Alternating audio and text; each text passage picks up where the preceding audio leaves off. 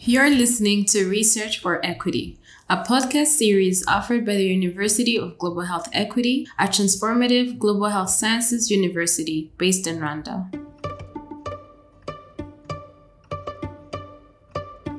Research done right can be a powerful tool to improve the lives of millions of people around the world. Yet we still have a long way to go in addressing the vast inequities in healthcare and global health research we see today. Outdated models still endorse researchers and their findings from rich countries over those from the developing world. And yet there is a wealth of high-quality research from low-income countries that remains untapped and severely underfunded. We need research that addresses the contextual needs of vulnerable communities, influences action in policy and program development, empowers global fighters to advance discovery that benefits underserved populations, and moves us closer to an equitable world. This series meets some of the researchers driving forward this mission and presents a personal view on their work in addressing some of today's most pressing global challenges through an equity lens.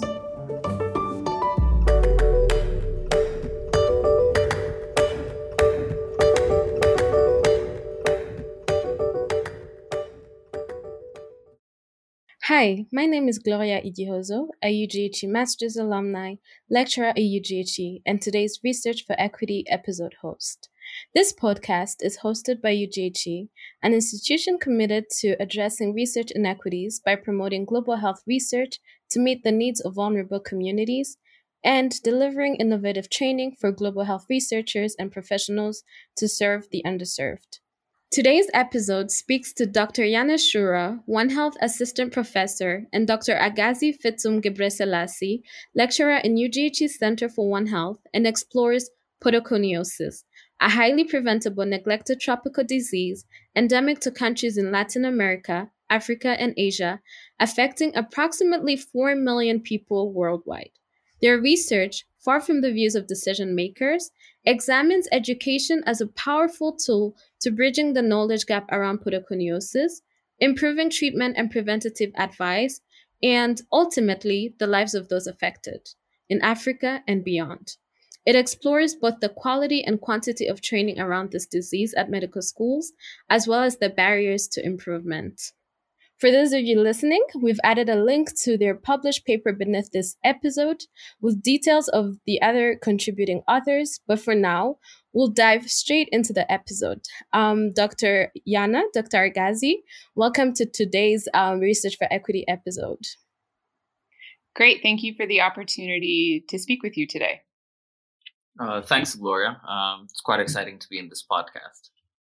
All right, so I've had the pleasure of working with Dr. Agazi and Dr. Yana, and I'm excited that we get to talk to you today and to hear more about the research you're doing in the Center for One Health. So Yana and Agazi, your paper talks about podoconiosis, but I've just learned about the term recently. So as an expert in the field, Yana, would you mind giving our listeners a little more detail about what podoconiosis is and how it affects the body? Absolutely. So podoconiosis is also called mossy foot or non-filarial elephantiasis. And it's a type of elephantiasis that we find in certain countries in the world.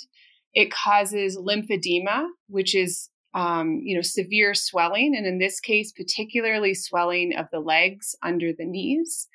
It's caused when people have prolonged exposure to irritant minerals that are found in red clay soils. And so it's progressive. At the start, people might have light swelling.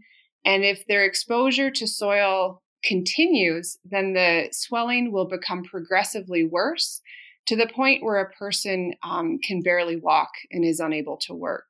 And so as you can imagine, this is devastating for a person and particularly for their family. When a person has such limited mobility, they're unable to work. There's huge stigma associated with this condition due to misconceptions about cause. People often have reduced marriage prospects. They're excluded from church and school and other social gatherings. And so it can be really terrible for the person involved. You can imagine that a person's legs become so swollen that they might not even be able to wear regular shoes anymore, which puts them at even higher risk of the disease progressing. But the good news is that this is a disease that's preventable and it's treatable, especially when it's diagnosed early, and that the management techniques are relatively low cost, especially when it is diagnosed at an early stage. Thank you, Yana, for that. So you mentioned that this is a preventable disease. Would you mind giving us a brief overview of how people could actually prevent it? Sure. So maybe I'll turn that question over to Agazi. As a medical doctor, I think he's better placed to talk about these things. Thanks, Yana. In terms of prevention, as Yana mentioned, it's super easy and super low cost. Primary prevention is usually just wearing shoes. As Yana mentioned, the disease is caused due to contact with irritant soil. So if we can possibly have the afflicted communities wearing shoes, basically, it would be super easy to prevent the illness. Another way to prevent it is to make sure that you regularly wash your feet with soap and clean water. And, if some of these communities are able to wash appropriately, then it could easily be prevented as well. And as Yana mentioned as well, it is easily treatable if it's caught firsthand. And a lot of the treatment modalities are super simple and very easy to administer, especially with, institutions which have low funding and limited resources as well. So those are kind of the major ways that we can treat and prevent the illness. Thank you. So, Agazi, if I may ask, who is most susceptible to the disease? And if it is preventable, why are people still getting sick? Well, to describe those who are susceptible, in the opening we mentioned that almost 4 million people are affected, but globally we have around about 33 countries in which the disease is thought to be endemic. And, 19 of these countries are in Africa, which is, if you think about it, close to 2/3 of those who bear the burden. So many of the patients for this illness are located within the continent of Africa. And these happen to be the poorest members and usually within rural communities, right? So they're the ones who are susceptible to the illness. And more specifically, from these communities, it's farmers most of the time who are more at risk because they're the ones who are likely to be out in the fields and engaging in farming activities. And, most of them are involved in traditional farming activities like most of the continent. And during this time, most of them don't wear shoes. They're exposed to the soil over an extended period of time. And this really increases their risk. And further, as I've mentioned in the prevention as well, a lot of these areas are underdeveloped and there's severe underinvestment in basic infrastructure such as wash. So if we said a lot of these illnesses can be prevented through washing, a lot of these areas don't actually have access to clean and reliable running water, basically. So this even increases the susceptibility of the individuals. And looping back to the issue of the shoes as well, one major issue is that most of these people can't afford shoes, right? So the very fact that you're poor and you're a subsistent farmer prevents you from obtaining access to basic things like shoes. But also some research has shown that even within communities which have relatively better prospects of obtaining shoes, culturally, the individuals don't use shoes during farming because shoes are thought to be for other activities. Some papers have reported that when individuals actually do engage in farming, they don't actually put on their shoes, right? So it's set aside. It's not a major cause, but I think it's an interesting point to mention here. And finally, an important thing to mention when it comes to treatment and why it hasn't been easy, there is a level of conflict and prioritization from these governments and health bodies. The designation of Dr. Yana mentioned that the disease is a neglected disease, but within the NTD neglected disease umbrella as well, poroconiosis is, I feel like, even more neglected. So, when it comes to governments and international health bodies prioritizing this illness, it's usually put to the back of the list. So, as we know, most African countries have limited resources. So the evil of that is you kind of have to prioritize where you put your money, your energy in when it comes to the health of your populations. And most of these governments and institutions tend to focus on big illnesses who have, more dramatic patient outcomes such as malaria, HIV, and, the ones that most of us are aware of. So that's also a very important thing to consider as to why this disease has not been easily treated and prevented. And just to add, I think Dr. Agazi has done an excellent job of identifying those groups that are at high risk. And at UGHE, we have a strong focus on gender. And I wanted to add that there is a gender component to podoconiosis. Both males and females are equally susceptible to this condition from a biomedical standpoint. But because women in some of these environments have reduced decision-making behavior over money, for example, the barrier for them might be that they don't have control over family resources, and so that they're not able to buy shoes or soap or access the things that they really need in order to prevent the disease. And then, of course, a consequence is that they have a far higher stigma associated with them, particularly if they develop the disease at a young age. And I'm particularly thinking about reduced marriage prospects here. Thank you both for that insightful information. I really had no idea that there was actually a gender component to podoconiosis, which I think most people were not aware of. So I'm very happy you brought that up. So talking a bit more about your research focuses on education or the gaps within it as one of the key factors perpetuating its prevalence across Africa and other countries where podoconiosis is endemic. So what does this knowledge gap mean for patients suffering from the disease? And what does advancement in this area look like? Yana, if you wouldn't mind telling us more about that. Yeah, thanks very much for the question. So we know that within East Africa, and the evidence is particularly strong in Rwanda and Ethiopia, that healthcare professionals have large knowledge gaps in diagnosing and managing podoconiosis according to the recommendations. And this is a huge barrier for early diagnosis and early treatment, which, as we said, is really critical for making sure that this condition is reversed before it becomes so serious that more extensive medical interventions are needed. And so if we can train physicians and nurses and village health care workers to identify and properly diagnose this condition at an early stage and provide very inexpensive management techniques like shoes, socks, emollients, soap, and water, then we can prevent a more serious condition. So, first of all is making sure that we have the best possible patient outcomes. The other thing is that podoconiosis is maybe a little bit unique in that there isn't a particular diagnostic test.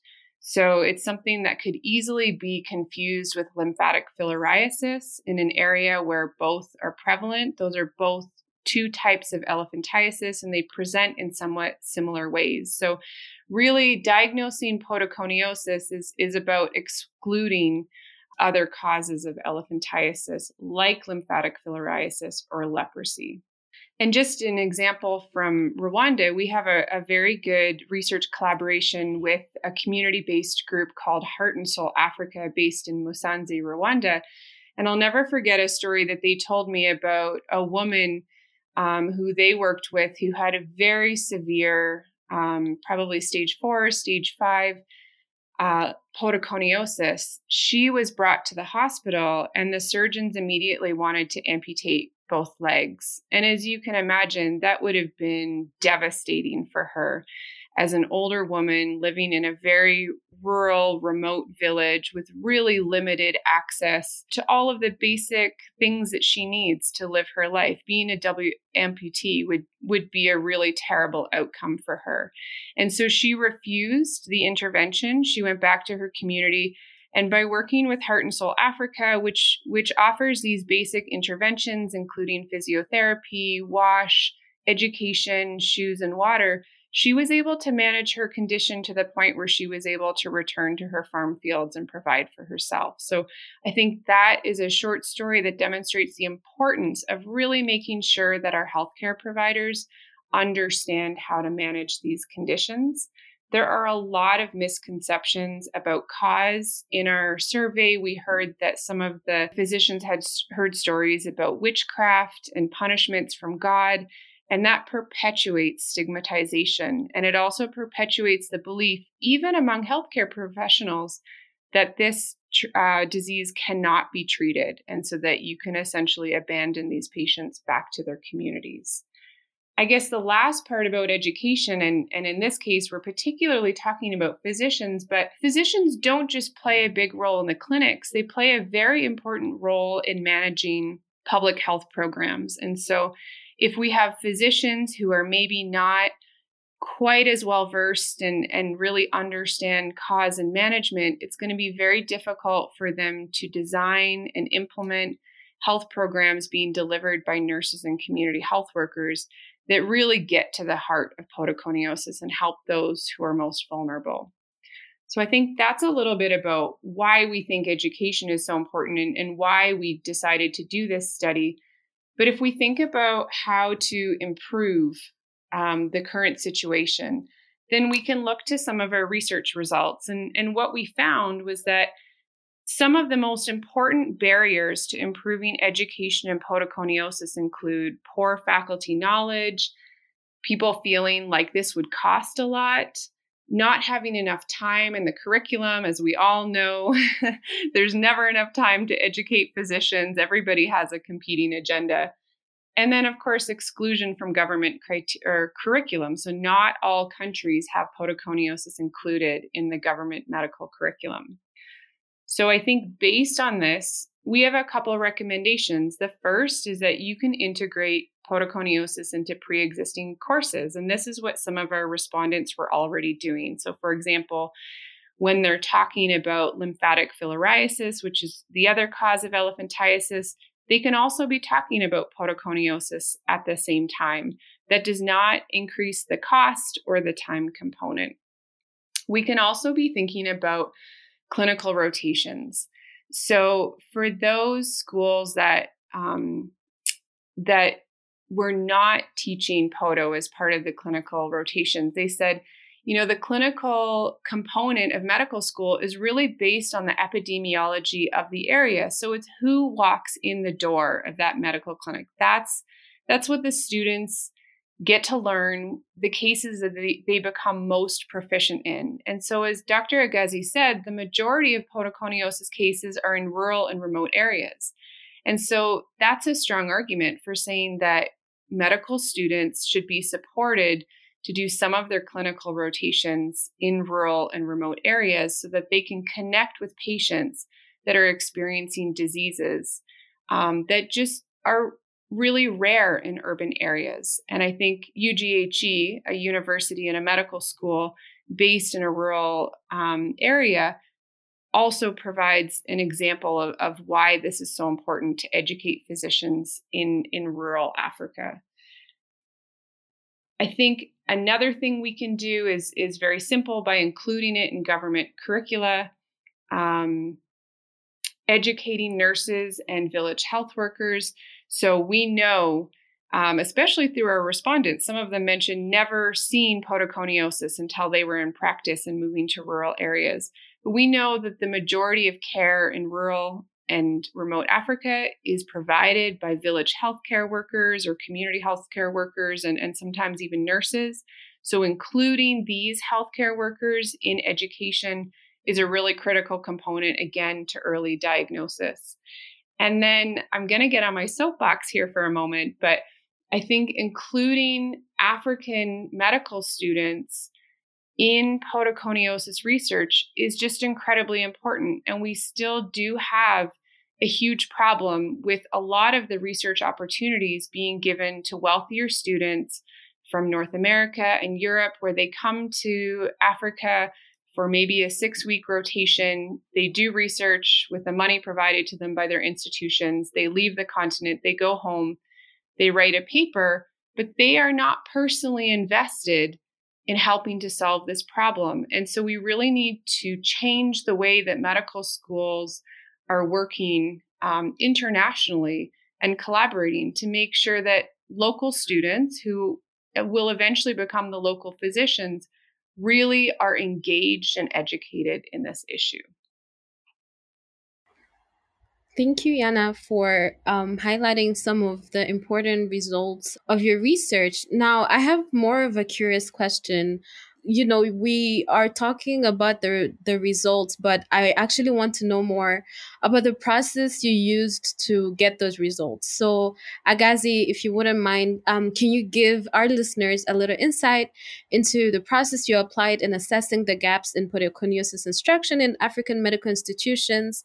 And could you also talk a little bit about what specific barriers to data collection you experienced during this process?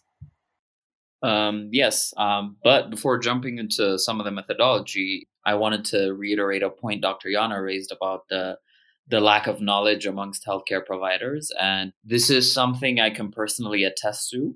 I'm a trained physician, and having received my education in Ethiopia, which happens to be, the country in the continent which has the possibly the highest burden of podoconiosis, I wasn't really educated on the subject. I had education concerning the other common causes of lymphedema and elephantiasis, but podoconiosis was completely something that was beyond my purview. So it was incredibly enlightening, even when I came to UGHE and we started dealing with this topic, and I was like super fascinated and baffled to an extent, that I hadn't been properly educated and that I hadn't run into, patients who had the case. So I think I could be a perfect example of how there is an opening in the education when it comes to this specific illness.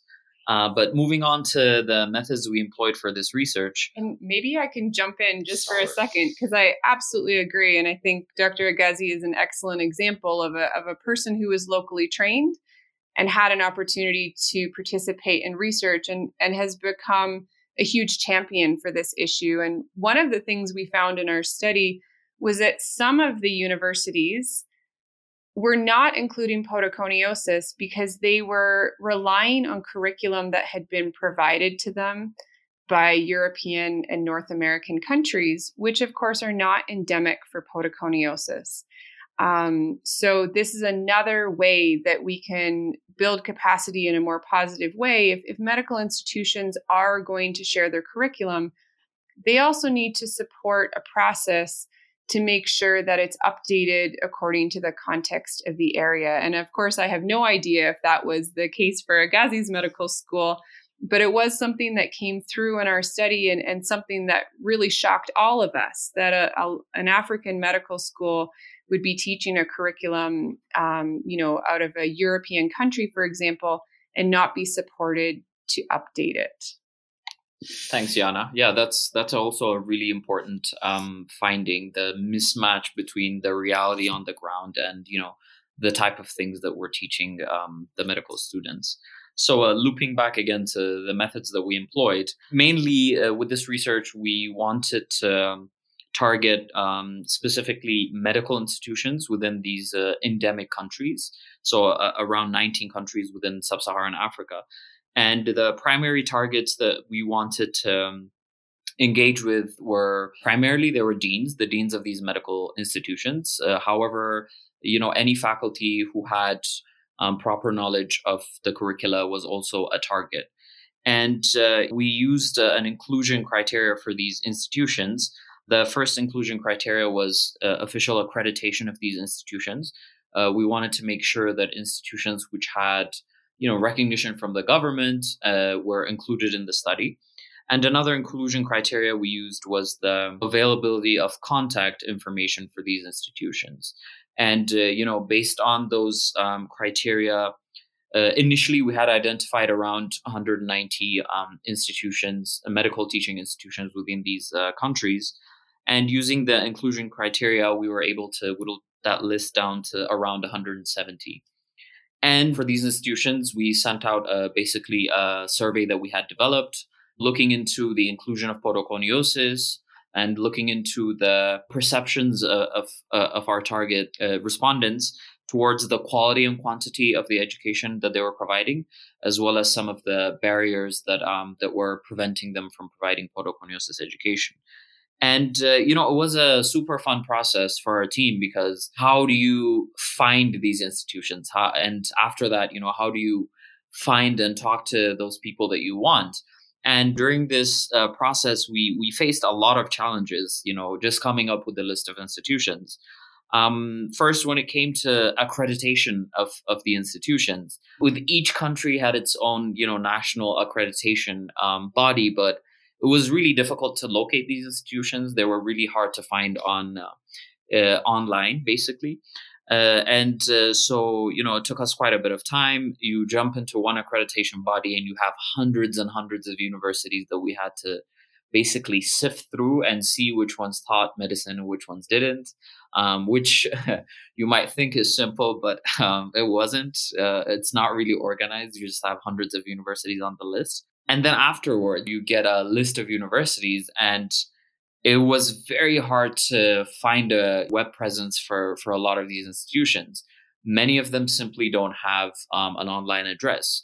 So it was pretty challenging and interesting. How do you find a university that doesn't really have a web presence in this day and age, especially when we search for everything online? So that was also a very interesting challenge. And, the third important challenge was contacts, right? So even if you do identify an institution, who do you talk to in that institution? A lot of those institutions had emails that that were actually like full. You might not get a response. They might be out of work, etc. We had a lot of challenges as well. And finally, relating to the contact as well, a strategy we used to contact the deans and the relevant faculty was we would normally email them after we obtained the email. But in Africa, many, many professionals, and it has been our experience in work as well, don't necessarily use their emails, right? So you might email them and there'll be no response. So we finally just ended up directly calling these individuals. So you can imagine, calling someone in Nigeria, calling someone in Ethiopia, and trying to get information for this research. And what we found was like a few funny moments. Some people just weren't happy being called, and they were quite annoyed with us. So we had to find a way of like properly explaining the research and its potential impact for the future of the education of medical institutions, etc. So those were some of the barriers that we faced during the execution of the research. And I'd like to say through a lot of hard work from our team, and more importantly by utilizing the networks that we had, right?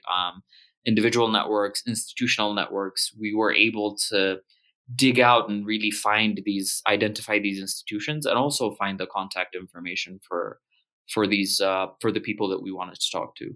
So that's kind of a snapshot of the method that we employed. Agazi, thank you for that. And the listeners might not know this, but I was one of the people who saw you guys come up with this project, and I understand how frustrating it was. And I actually have to recognize that this research project on podoconiosis instruction is actually one of the multiple podo studies that you are developing in Rwanda right now. So, Dr. Yana, why is it critical that researchers like you and Agazi are going through such rigorous data collection around entities like podoconiosis? And how do you or medical institutions intend to use the findings from this research to inform sustainable solutions for the future? Yeah, thanks, Gloria, for the question. And I also want to jump on Dr. Agazi's point at the hard work that was put into this project. And of course, it's not just the two of us that did the work for this project. We had a whole group of co-authors, and one of the strengths to our groups is that they came from multiple different countries. We had co-authors from Angola, Ethiopia, Rwanda, the United States. And we had a wealth of languages that were also available to us, as well as an incredible network. And we were very lucky that the UGHE community also supported us with faculty reaching out to all of their contacts at various medical schools across the African continent. So we were really well supported. And I just want to acknowledge that this was really a team effort. But to get back to your question about, I guess, the importance of research, it's important to recognize that historically, podoconiosis has been neglected in so many different ways, and particularly in the medical community by not engaging in research. And so until very recently, we had very little information on, for example, the clinical features, the epidemiology, the cause, the risk factors. And research is the foundation of any sort of intervention or campaign to improve the lives of those who are infected. If we don't know the details of what puts a person at risk and what medical interventions are best for their context, then we're really flying in the dark and we're not doing very much good. So our research really builds on the research of other groups, demonstrating that knowledge among healthcare providers was an important gap. We really wanted to take that a step further and find out, why is it a gap? Are medical schools providing sufficient high quality education in podoconiosis? And what we found was that only 43% of medical schools across 14 African countries were offering podoconiosis training. And for those providing it, it was only about 2 hours throughout the entire program. So you can imagine that is not a lot of time, even to learn about a fairly simple disease like podoconiosis. And this was reflected by our respondents as well. Only about 25% of them felt that the quality was sufficient. One of the huge advantages to this work is that our participants very directly told us what the barriers for improving education was. So they provided their own wealth of experience and expertise.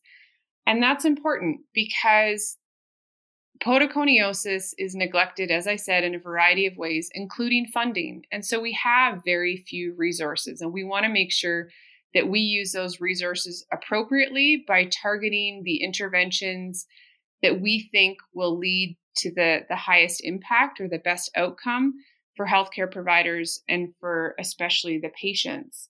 We're very lucky right now in that the global community appears ready to tackle human suffering caused by neglected tropical diseases. The World Health Organization 2030 roadmap specifically is geared towards reducing the disability adjusted life years by people suffering from neglected tropical diseases by about 75%. And there's a recognition that education and community engagement are really integral to achieving this goal. So at UGHE, our mission is to help those who are most vulnerable. They can be vulnerable for a variety of reasons, but poverty seems to be, the biggest reason. And that is something that is also very much in line with those suffering from neglected tropical diseases. They're called the bottom billion for a reason. They're ignored by industry. They're ignored by medical professionals. They're often ignored by the research community as well. And so our goal here at UGHE is to advocate for those who are ignored by other systems. And we can do that by supporting improved medical curricula in a very tangible way. So one of the first things that Dr. Agazi did after completing this study with his teammates is he wrote a research grant in order to support education and very specifically to develop medical curricula that could be freely shared with those institutions that would like to include it, but feel that they're not able to do it on their own right now. We can also advocate for inclusion in national curricula. So making sure that we facilitate some increased resources within those countries that aren't teaching it. And then lastly, and I think this is something we're really proud about in the Department for One Health, we can create systems for African NTD program managers to share knowledge and support each other without our help. So this speaks to creating sustainable systems. And I think probably Dr. Agazi, who's a program manager for this grant, can speak a little bit more about how we are doing that. Yeah. Thanks, Yana. To build up on that, currently UGHE is engaged in setting up communities of practice for NTD program managers across the African continent.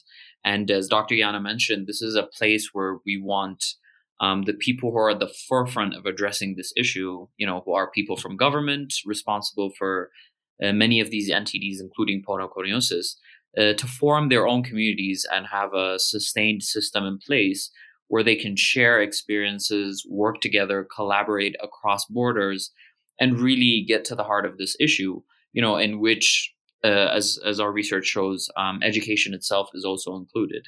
But it really speaks to the systemic approach of UGHE, wherein we're trying to allow those who are at the forefront of the fight to, build up systems, sustainable systems, wherein, actual work can be done and really collaborative solutions can be brought to the front. And Agazi, I'd love to hear your perspective. You came to UGHE, which is unique in that it's a medical school and a master's program offered in a very rural location. What are your thoughts about that? Would you have wanted to go to a medical school in the middle of nowhere? I guess that's a tough question. After, having seen how UGHE approaches medical education and, now that I understand that much of the medical education has to be geared towards the vulnerable, those who require our attention, as Dr. Yana mentioned, for whatever reasons, I definitely would agree to study in a school like UGHE, because you realize at the end of the day, much of the burden, much of the suffering of many of the diseases that we have come to know on this continent are actually felt by those, who are in remote areas, who are poor and don't necessarily have the attention that they deserve. So count me in. Thank you, Yana and Agazi, for such an interesting and insightful discussion. I think I speak for myself and our listeners when I say that this topic of poroconiosis is unheard of to many people, and you have been able to show us that it's a preventable disease. But the reason why it's been endemic in many countries across Africa is because, one, lack of funding and because of lack of prioritization. But the most important part, which your research touches on, is its exclusion in medical curricula and the need to actually revamp our curriculum to include topics that actually affect our communities instead of just focusing on curricula given by European medical schools and just taking that without really looking at how it affects our communities. I think we have come to the end of our podcast for today. I just want to thank you, Dr. Yana, Dr. Agazi, for joining us today and for leading such an interesting and enjoyable conversation. Thank you very much. Thanks, Gloria. This was awesome. Thank you, Dr. Agazi and Dr. Yana, for such an interesting and enjoyable conversation. I think our biggest takeaway for today is we're all recognizing the need for increased funding in the area of poroconiosis, especially poroconiosis instruction, and making sure that in countries where poroconiosis is endemic, doctors and healthcare professionals are able to access the education and knowledge they need in order to address these cases. So I want to thank Dr. Yana and Dr. Agazi for joining us for today, and we look forward to having you for more conversations.